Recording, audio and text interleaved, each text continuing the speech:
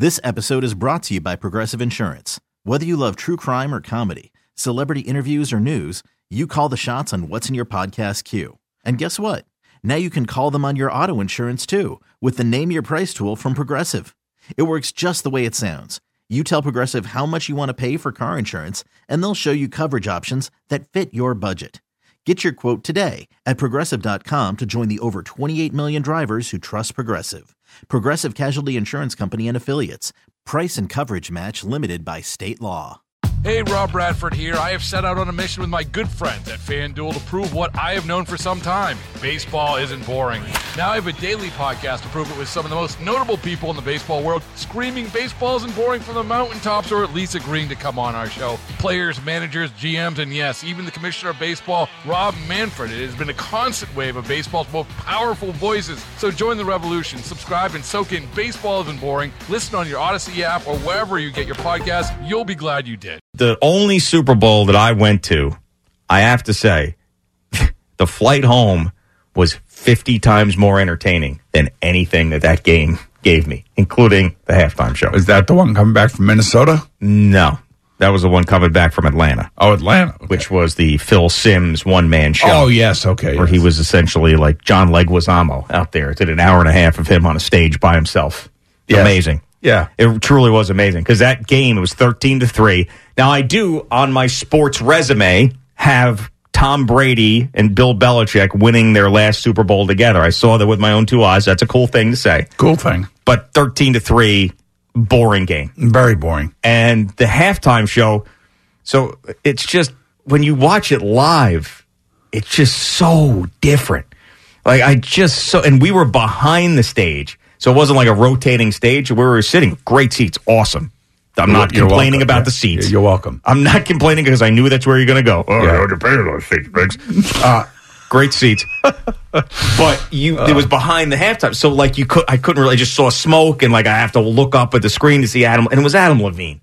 Like a nice career, but star power, not exactly. Nobody really references that Adam Levine halftime show like they do some of the other ones, Yeah. So I'm hoping this is extravagant.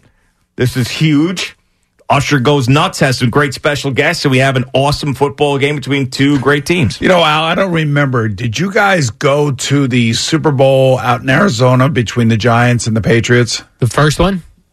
Was that the one that Katy Perry did? No. Well, that was Tom Petty, I think. Didn't Tom Petty do the 2007 one with the Giants Super Bowl? So maybe Tom Petty. And then where was the other one? There was one in Arizona with Indianapolis. Was I'm Giants not sure. Pats too? Yes. Was that Katy Perry? Yeah. Okay. I was not at that. She came in on a big horse, like a big Trojan horse and everything. That was cool. That was great. That was really cool. Like, I remember that one, the Lady Gaga jumping off the stadium She one. was great, yeah. That was really good. Bruno Mars was great. Remember that one? Yeah, we're here in New York. That was really, really good. Obviously, the nipple one, everybody remembers that. Janet Jackson, yeah. But that's memorable Justin for that. Timberlake, yeah. But there were some really, really good ones. Beyonce's made a lot of noise. I remember that. And she blew out the circuits down the street. and then that's another one where CBS, the lights went out. Really is amazing. No, but listen, I am... That's going to be a tremendous experience. The first ever Super Bowl in Las Vegas that day will be tremendous. I just need a little bit of better weather because I told you, I don't know what the hell's going to happen or what the hell I'm going to do. I'll go to the gym. I will. I've thought about that. Okay, good. I mean, you going to go to the gym? Yeah. So we'll go together. If you'd like to. I did we have actually to do everything together? That whole week out in Atlanta, I went to the gym. Because I was bored after the show. And that was where I saw Cower and V. And he was doing the bench presses. I was like, I know that grunt. Okay. It was at one point in that hotel gym, it was Jim Rome on a treadmill, me on an elliptical, and Bill Cower doing bench presses. I was like, this is bizarre what's going on right now. So, let's go to Joe in Peekskill. What's going on, Joe?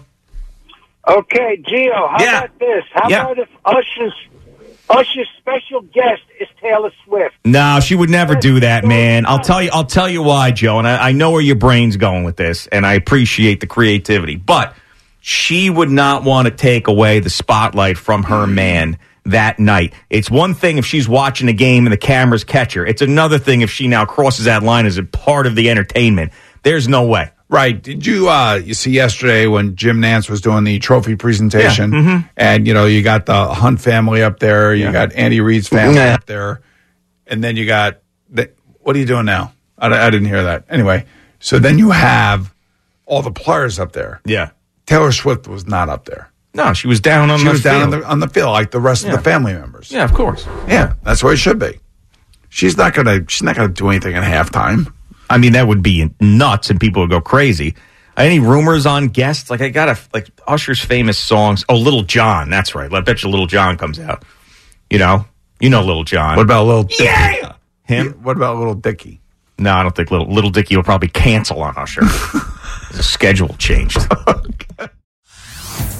Hey everyone, Boomer Esiason here. The NFL draft is behind us and your favorite team is now gearing up for week number 1. The free Odyssey app puts you right in the middle of the pro football conversation with the biggest sports radio stations from across the country. The local voices who know your team the best, giving you their unfiltered takes on the current state of your squad. It's always football season right here on the free Odyssey app.